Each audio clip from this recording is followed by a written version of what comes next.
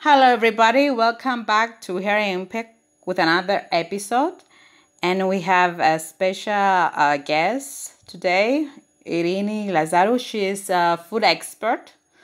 And thank you, Irini, for being with us today, talking about food, one of my favorite subjects. Thank you, Constantina, for the invitation. I think food is everyone's favorite topic. So can you give us just a short biography of yours, just for our audience to hear about you?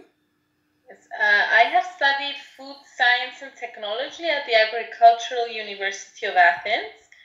I worked for a few years in food industry and a bit in food laboratories, and then I did my master's in food management.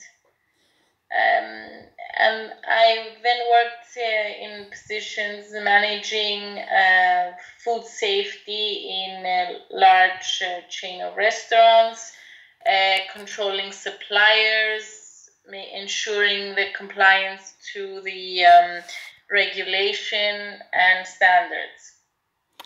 For the last year and a half, I'm in partnership with another lady, Elena, who is a chemist, and we have founded Food Science, and we provide services and training in food safety. So you are also, except from woman in business, you're also a woman in science. So you Yes. combine these two characteristics, which is really interesting. We see science and business where they can actually be relevant and create something, right? Yes, exactly. It's good to be able to have a science and be able to pass it on through your business, through training, through any way possible. So can you tell us what exactly is food safety, your science? I mean, is it about only storing and processing the food, or is it also include the production stage, the agricultural stage, let's say, or the fishing stage? Well, food safety is anything that has to do with making our food safe. Our food starts from the farm. So we always hear for food safety, we always hear the term from farm to fork. So it's from the seed. Food safety starts from the seed until it goes to the consumer's plate. So it's in agriculture, in farming. It's the processing steps, the transportation steps, production, and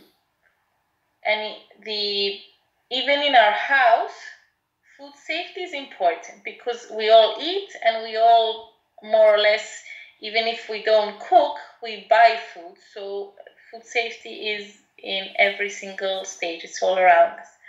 It has to do with preventing the hazards that could be transferred to us through food. The hazards are usually in three main categories. So we have biological hazards, which are bacteria, which could cause any foodborne illnesses or spoil our food. And we also have chemical hazards, like any type of chemicals that could be found in our food, antibiotics, pesticides, other chemical substances that could be created in the production of the food or can be found through the soil or through the production line. And we also have physical hazards, which are foreign objects, basically. So any types of foreign objects that could be found in our food, which I'm sure we all more or less have an experience of that. And lately, one of the newest things that are in the hazards, new emerging hazards, we also have the allergens, which are are linked to the information we provide to the consumer. So it's not only about producing safe food, it's also about providing the correct information to a customer to be able to make informed decisions. So what's included in the product so that they know that they are making a choice that's suitable for their needs. If they have an allergy, that they can avoid a certain type of food. Actually, the second question was what are the biggest hazards? You already answered that with the first one. Let's go back to the pesticides because we hear a lot about pesticides, and we feel as consumers we cannot protect ourselves because we don't know what kind of pesticides the food, the vegetables or fruits were spread. So we don't know how to protect ourselves, so how to wash them, let's say. So what do you think is the safest way to treat our vegetables or fruits when we consume them? Okay, well, it's good, first of all, to not panic about these things because the regulation usually protects us. These products that are used in farming, they have legal limits and they have approved chemicals that can be used. So they have been tested, they have been checked, and there are specific limits that are allowed to be present in the food.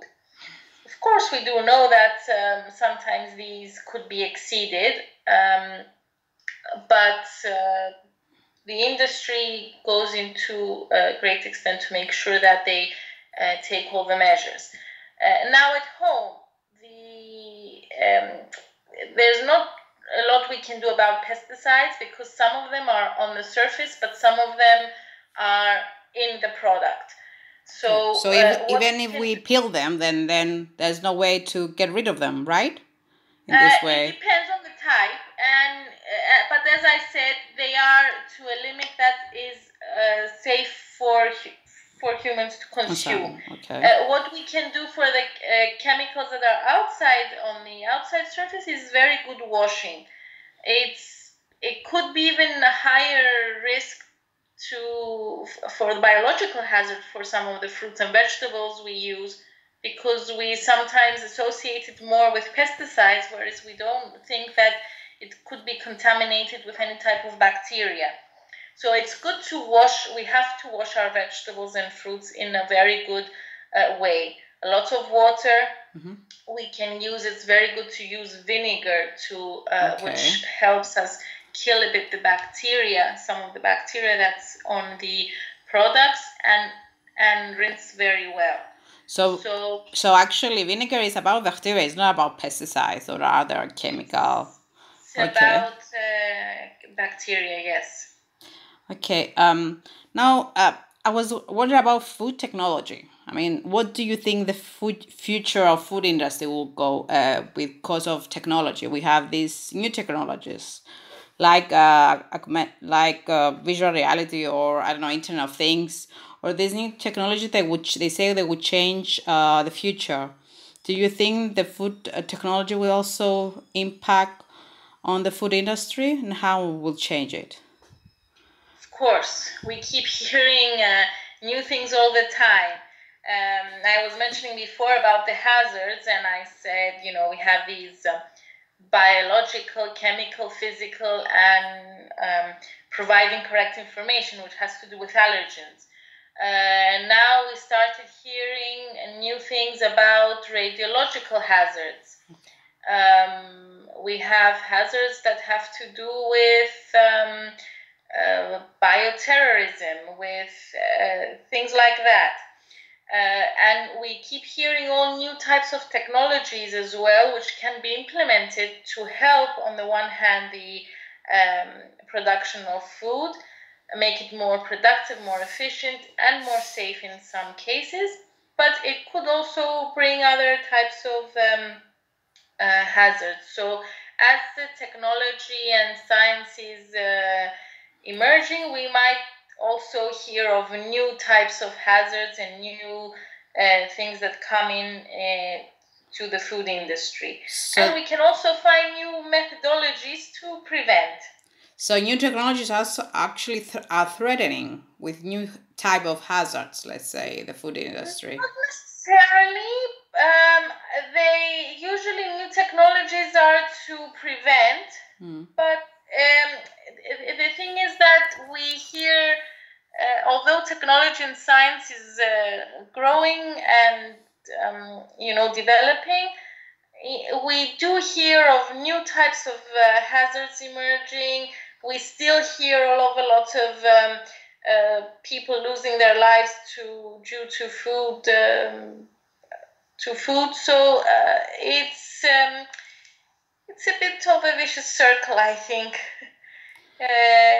Yeah, I think that's a good point because we hear a lot of cases of food poisoning, mainly because of pollution. Like fish are full of mercury, and I don't know, vegetables are full with heavy metals because of pollution. So these things are actually threatening. But is it in a way? Is it the government's doing something to prevent the contamination threatening the food quality?